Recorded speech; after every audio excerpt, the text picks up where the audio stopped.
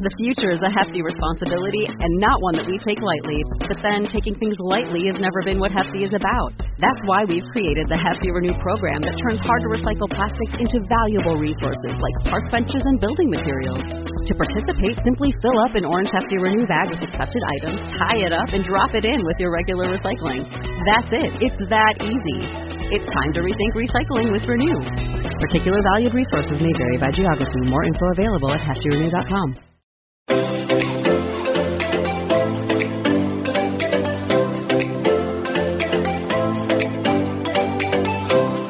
Welcome to Nobody Told Me. I'm Laura Owens. And I'm Jan Black. On this episode, we're going to explore some of the questions you may want to ask yourself to gain self-compassion, discover your purpose, and explore who you want to be. We've been really looking forward to talking with our guest, Dr. Corey Yeager. Dr. Yeager is a marriage and family therapist who is the team therapist and life coach for the Detroit Pistons. His clients have also included the Oprah Winfrey Network and the Smithsonian Institute. Dr. Yeager is the author of a wonderful new book called How Am I Doing? 40 Conversations to Have with Yourself. Dr. Yeager, thank you so much for joining us. I am so happy to be with both of you. Thanks for having me. We want to know what sparked your desire to write this book, because it's a fabulous book, fabulous idea. What's behind it? You know, it really comes from all the work that I've been doing therapeutically, and the questions, the conversations that I ask people to have with themselves in the book were really questions I was asking others therapeutically. So I'm in therapy with them, doing therapy with clients, and I'm asking these series of questions. So time after time, I would start to say, all right, so after the session was over, what do I think about that question? How would I answer that question? And from that, the opportunity came for me to write a book that I thought would be helpful in having people get better acquainted with themselves. So that's really the genesis of how the book came to be. The book starts out with a conversation called Who is the Most Important Person in Your Life? And already I felt like I was kind of getting into a heated discussion with you because I automatically thought to myself, my family members, my mom, let's say, for example, as my number one, not myself. But you would say that really wasn't the right answer and that we should be the number one person in our own lives. Tell us why. Well, we really should. If you think deeply about it, that for me to be the best version of myself and be supportive of everyone else in my life, and that's what I love to do. I love being supportive genuinely with all kinds of people. But for me to do that, I must first have my glass full. My glass must be full before I can begin to pour to others. Because it doesn't make sense for me to be pouring out to everyone else, and I look at my glass and I just have a drop or two. So I'm on empty, but I'm pouring into everyone else. So when do we take the time to say, hey, let me pour into myself first and foremost. And then once I have my glass full, everything that's left is for everyone else. That I'll pour as much as I can afford to everyone else. So getting people the opportunity to understand that put yourself first. It's really that metaphor. If you're on a plane and they're going through their spiel at the beginning of the flight about if we have a water landing and the mask drop down, what do they tell you? They tell you to put your mask on first. Well, why would they do that? Because if I'm fumbling with the mask trying to put it on my daughter or my son and I pass out, now we're both in trouble. So taking care of self first gives way for the opportunity to take care of others. So that's why I made it that point from the beginning. But how can we do that and not feel guilty about it? Because as a mom, as a wife, I wrestled with the same issues that Laura was saying, that it's like, oh, I shouldn't be the most important person in my life. So how do we do that and not feel guilty? Yeah, so the first thing I would say is that guilt is so self-imposed. It is self-imposed that I put it on myself. No one makes me feel guilty about taking care of myself. I do that to myself. Oh, I shouldn't do that. But what's the reasoning behind that? Usually we don't have a great reason. I just want others to see me as being so giving. And I believe that I can be very giving by taking care of myself first and still remain to be just as giving, if not more so. Because now I'm showing up in the world a better version of myself because I've taken care of myself. So I think this concept of guilt is something that we want to grapple with. right? So where does that guilt come from? What does it make me? Why do I feel guilty if I take care of myself? If I say, I'm going to take a spa day, today is my day, I'm going to pamper myself. Why, as I go through that day, am I saying, I still feel guilty? I should be taking care of everyone else. So I should be giving someone else a spa day, and I wouldn't take that. It doesn't necessarily make sense. Not to me. Maybe it does to others, but to me, it didn't really make sense. So that's where that came from as well. Since your father died when you were young, you probably have some conversations that you wish you had been able to have with him and maybe feel guilty that you didn't have with him, or things you wish you'd said. What conversations do you recommend that we have with our loved ones, even if they're not terminally ill, so that we don't have those same regrets going forward? Yeah, so I write about it in the book. A little over a year ago, I lost my sister, and we were really, really close. And I was troubled, and we both knew that she was coming to the end of her life, and the transition was close. So I kept struggling and struggling and struggling. And then I called her one day and said, sis, we need to have a conversation about your transition. And this is not easy, and I do not want to have this conversation. But I know that it will pay dividends for me as I am left here after you transition. And I want you to know how meaningful and how important you have been in my life, how much your legacy will live on after you're gone. You will never be absent from my thought. The things that I tell people about you, you will always live on. So having a very tough conversation actually has served me well since she transitioned. So I do believe that even though those conversations aren't easy, just because it's tough doesn't mean we lean away from it. Let us be clear that all discomfort, all pain, oftentimes is an indication of growth. If I feel pain, if I feel discomfort, many times it's because I'm about to birth something that's bigger, that I'm growing into a new space. So instead of leaning away and saying, well, I'm so nervous about that, I just don't want to do that, and I don't know how that would go. Let's lean into some of those things. Let's have some of those tougher conversations. Let's learn to do battle with ourselves and with others. And from that, I think we can gain benefit. Our Nobody Told Me conversation continues as we help spread the word about our sponsor, Blissy. Blissy, spelled Blissy, makes all kinds of products to help you get a great night's sleep.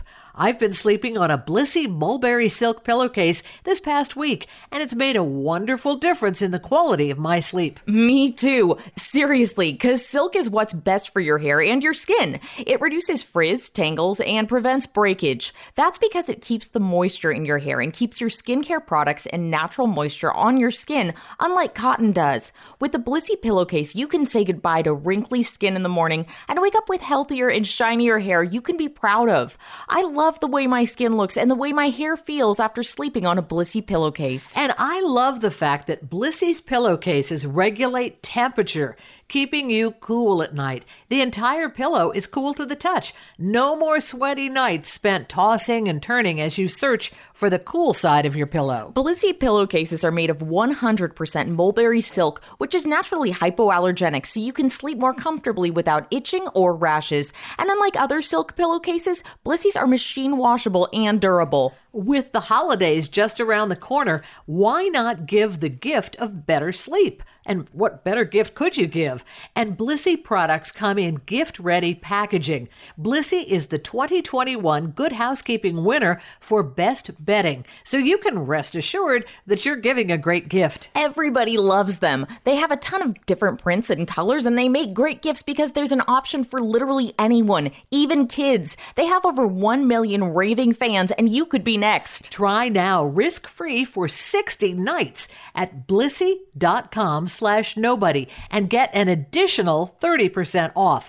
That's BLISSY.com/nobody and use code NOBODY to get an additional 30% off. Your skin and hair will thank you. Sleep better with Blissy and use code NOBODY to get an additional 30% off at blissy.com/nobody. And Blissy has set up a great web page for our listeners. So if you're looking for a better night's sleep for yourself or someone on your gift list, check out the wonderful products and fantastic deals at blissy.com/nobody.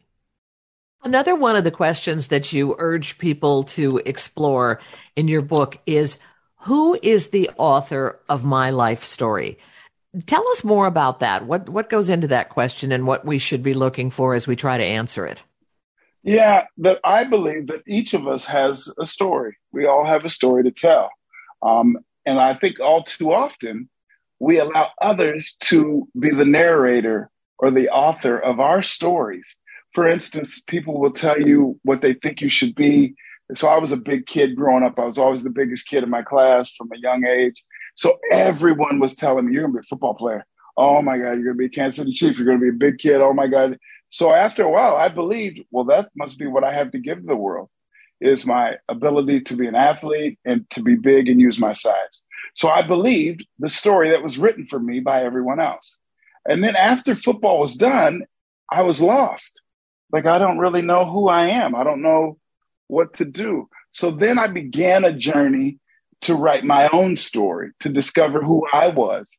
And from that process, I came to understand myself as an academic, and as a thinker, and as an author, and as a therapist. And those were things that I would have never discovered had I not done my own work and my own journey and start to become the author of my own story. So I challenge others to do the same. Find ways in which to re-author your story. From today, from this point moving forward, we can make changes and re-author. So that's the challenge that I put to others, and I hope that they also draw benefit from that. And one of the conversations that I think is very related to that is that conversation that stood out to me, that was, what untruths are you telling yourself about your current existence? That I know that really helped you figure out what you were going to do after football. How can somebody else who maybe is going through a job or career change after the pandemic, now that it's all over, maybe they already went for their dream, gave up their job, okay, their dream's not working out. Who are they? What do they do? They're a failure. What advice would you give them? Yeah, so I think that we have to reevaluate how we define success and how we define failure, understand what our dreams look and feel like, and then go about moving on those decisions. So I think that we have to kind of refocus and relook at what is a failure, because I don't necessarily believe that we have any failures in our lives. I believe that Nelson Mandela said it best. I live by his adage.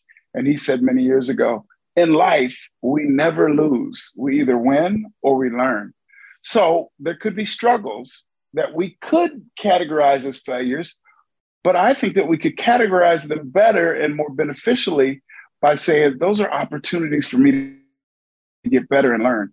Because what we know in life is that we're going to make mistakes. But the hope is that you just don't continue to make the same mistakes. So how do you not make the same mistakes? Well, that means you have to learn from those previous mistakes. So we can tell ourselves untruths.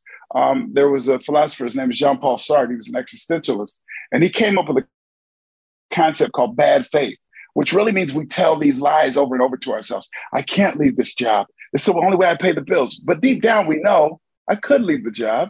I could find something different.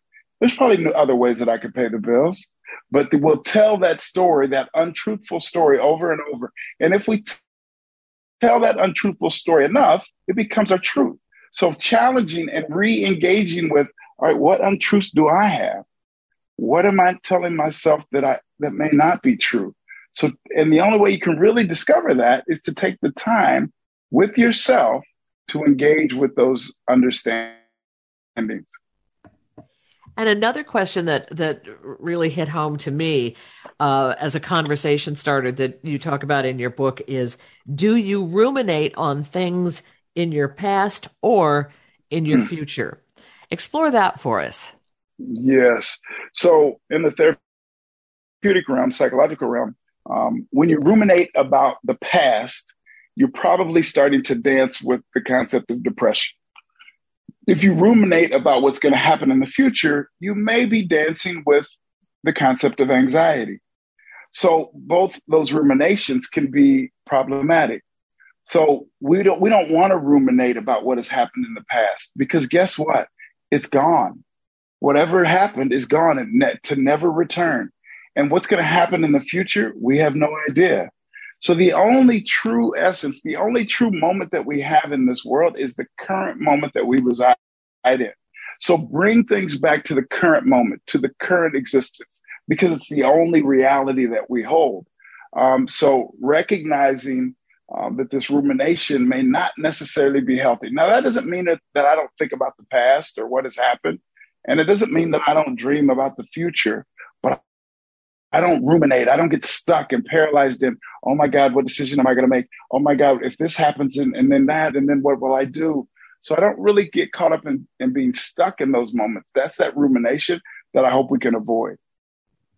Something that I haven't done yet, but a suggestion I really liked from the book was the prompt to write a letter to the version of your former self to extend them grace or encouragement during a tough time and let them know how it turns out in the end.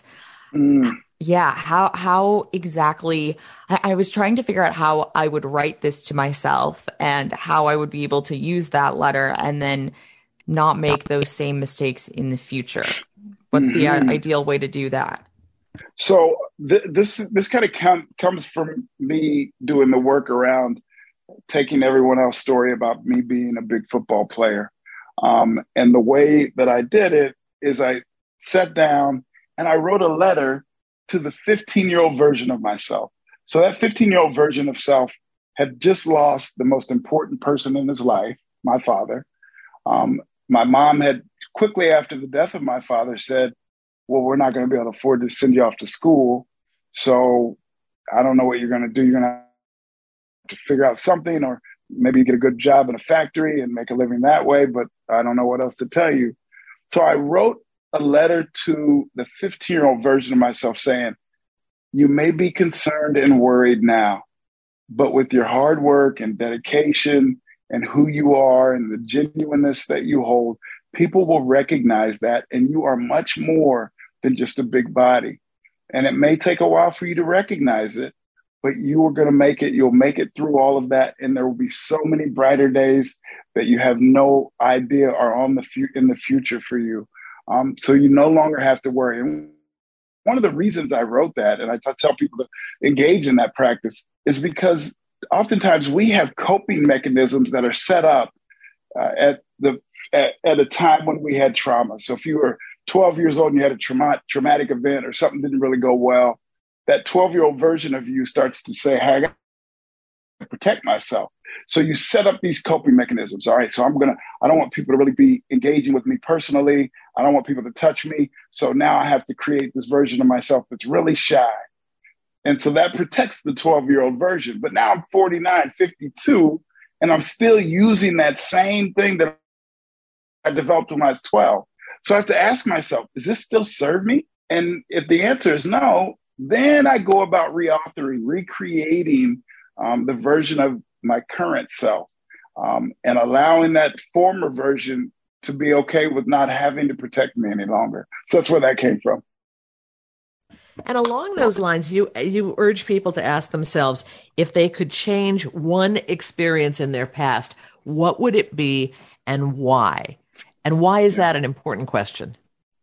Yeah, because this is that reflective process. Looking back to say, if I could change one thing, what would it be? And I wonder what my life would look like. So what I'm asking people to do with this question and this conversation is re-engage with that imaginative sense. I think that at about the age 11, 12, 13, we stop imagining. We stop being really imaginative. Because people tell us, well, high school's coming, you have to get your grades right. They're going to count. You're going to get out of middle school in ninth grade. You don't want to screw up. You don't have time to be thinking around. So we're sold a bill of goods that says, don't use your imagination any longer. I think that's a huge mistake, that we should be more imaginative as time goes on. Because if I can imagine it, I can probably become it. But it's hard to become something that I can't imagine. So imagining back, if I'd have done this or that, what would it look like? And I don't want to ruminate about that and get stuck in it, but I want to play. I oftentimes see life as a playground, therapy as a playground. And if others invite me into the playground, I get to play and be curious. Well, what happened? And tell me more about that. And then if you can do that by yourself, it starts to open up opportunities. And I really think that's what the essence of the book is about. This episode is sponsored by Ritual. We're glad to have you as part of our Nobody Told Me family of listeners, and we want to tell you about Ritual's essential protein products. As you may know, protein powders can be intimidating. But the fact is that we all need protein. It's not just about muscles. Protein helps support bone health and so much more. And as we go through life, our protein needs change. So it's important to choose a mix for different life stages. Ritual's Essential Protein is a delicious plant-based protein powder with 3 distinct formulas designed to meet the body's changing protein needs during various life stages. There's Daily Shake 18 Plus, Daily Shake 50 Plus, and Daily Shake Pregnancy and Postpartum. Each of these 3 thoughtful formulas contains 20 grams of pea protein per serving. Ritual's Essential Protein Powder is a good foundation for your health that's easy to incorporate into your daily rituals. I just add water, shake, and sip, and I love the great taste. So do I, and we think you will too. It's a delicious handcrafted vanilla flavor from sustainably harvested Madagascar vanilla bean extract. There's no added sugar or sugar alcohols. It's soy-free, gluten-free, and non-GMO. We've used Ritual's products for several years, and we're big fans of their multivitamin and gut health products as well. We really appreciate that with Ritual's one-of-a-kind visible supply chain, you know the what, how, and why of every labeled ingredient. Ritual offers a super flexible subscription service with free shipping for subscribers. Ready to shake up your protein ritual? Our Nobody Told Me listeners get 10% off during your first 3 months at ritual.com/NTM. Ritual even offers a money-back guarantee if you're not 100% in love. Visit ritual.com/NTM today for 10% off your first 3 months. Again, that's ritual.com/NTM for 10% off your first 3 months. I know that you talk about how important your grandma was in shaping who you have become. And you say that she wasn't the most educated, but she was one of the wisest and taught you this lesson that I think is so great about discerning the difference between wisdom and knowledge. Because we're all going to be getting so much advice from people who are maybe well-meaning, maybe not, but it's hard to tell whether they're coming from a place of knowing what they're talking about. I don't want to say no. Yeah, I mean, there's a lot of voices out there. Yeah, there's a lot of voices. So how did she tell you to discern the difference? So she just sat down with me and spoke in very plain language. And it's kind of how I wrote the book, very similar to the way she spoke to me. And she told me, I always put things down. We were talking earlier, put things down in conversations in a way that the goats can get it, is how she would say. So put it down there low where people can understand it. So I can theorize. I have a PhD from a Big Ten university. I can theorize all day, but that doesn't help others.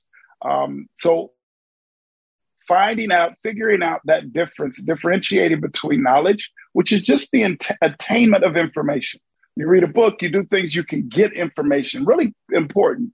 But more important than just the attainment of knowledge is the application of that knowledge, which is called, in my belief, wisdom. So how do I get the information and then apply that information to the benefit of myself and those around me? I think that's moving in a wise way. And I seek to move with wisdom in all that I do. And she taught me that early on. So not just holding that information, that knowledge base, but utilizing it in a way that is helpful for me.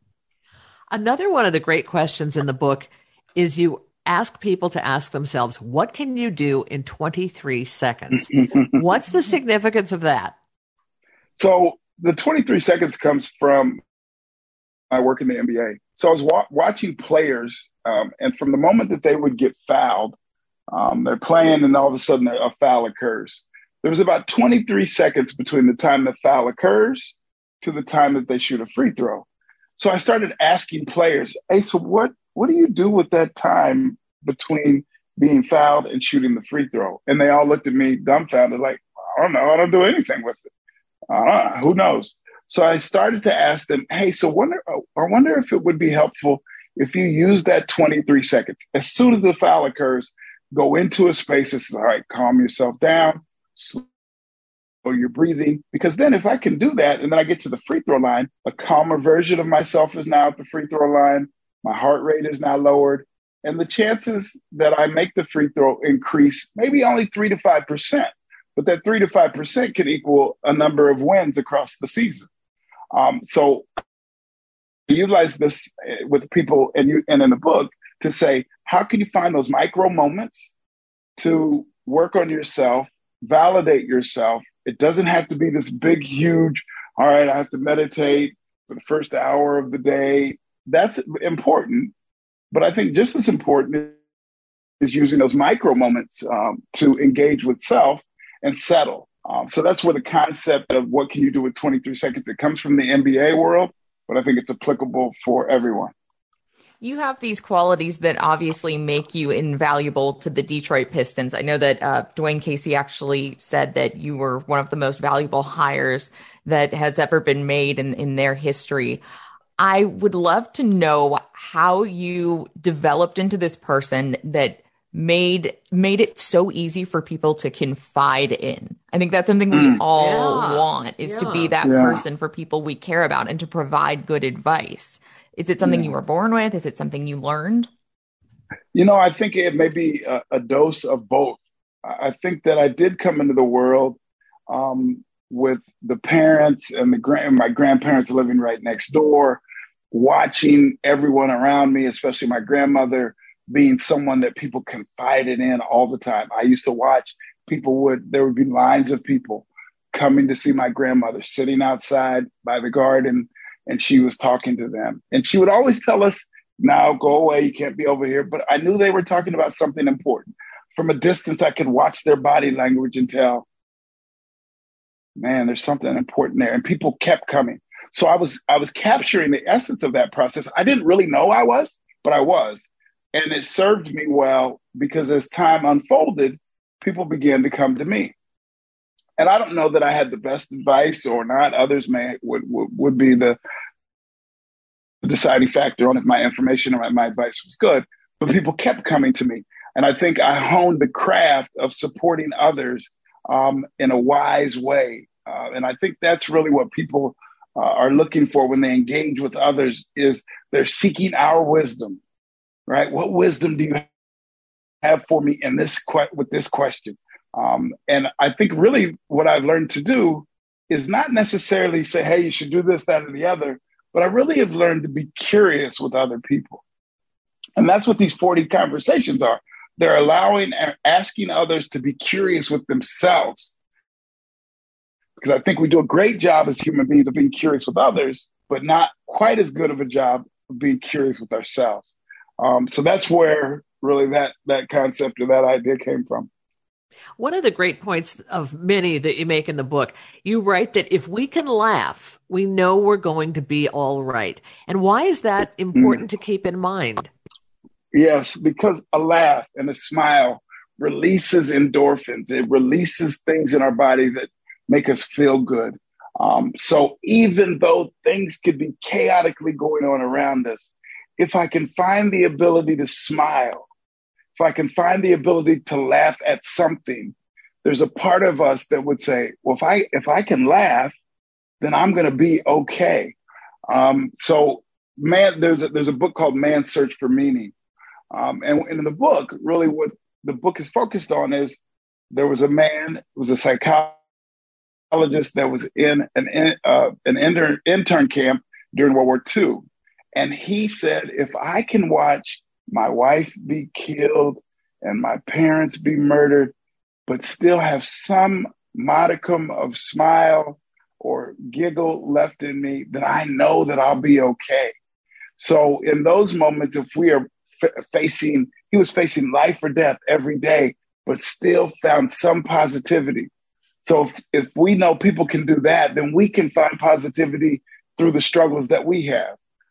So that's a big message that I hope people get.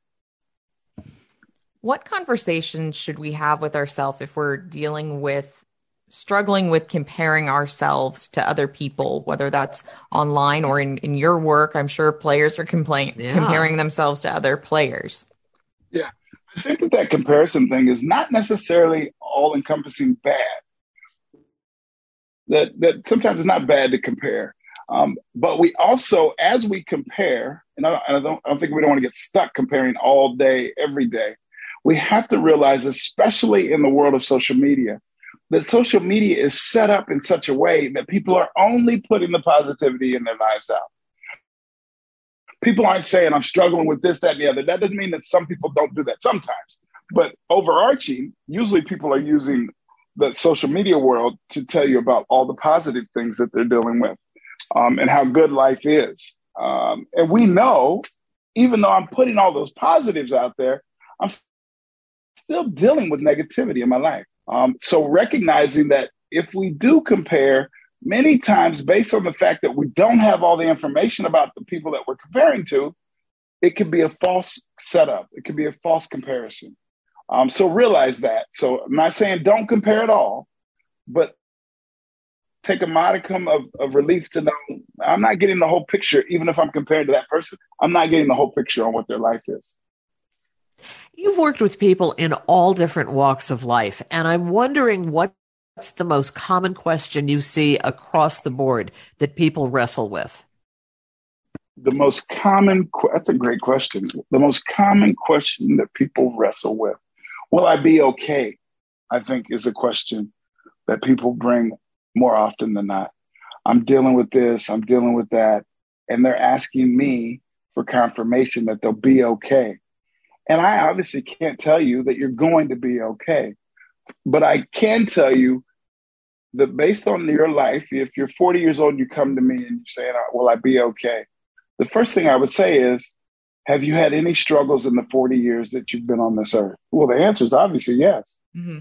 Well, have you made it through any of those struggles? Yeah, I'm here. Well, that means you've got a track record of 100% of making it through struggles. 100% of the time you made it because you're here. So now that means I have a good chance of making it through the struggles for the next 40 years.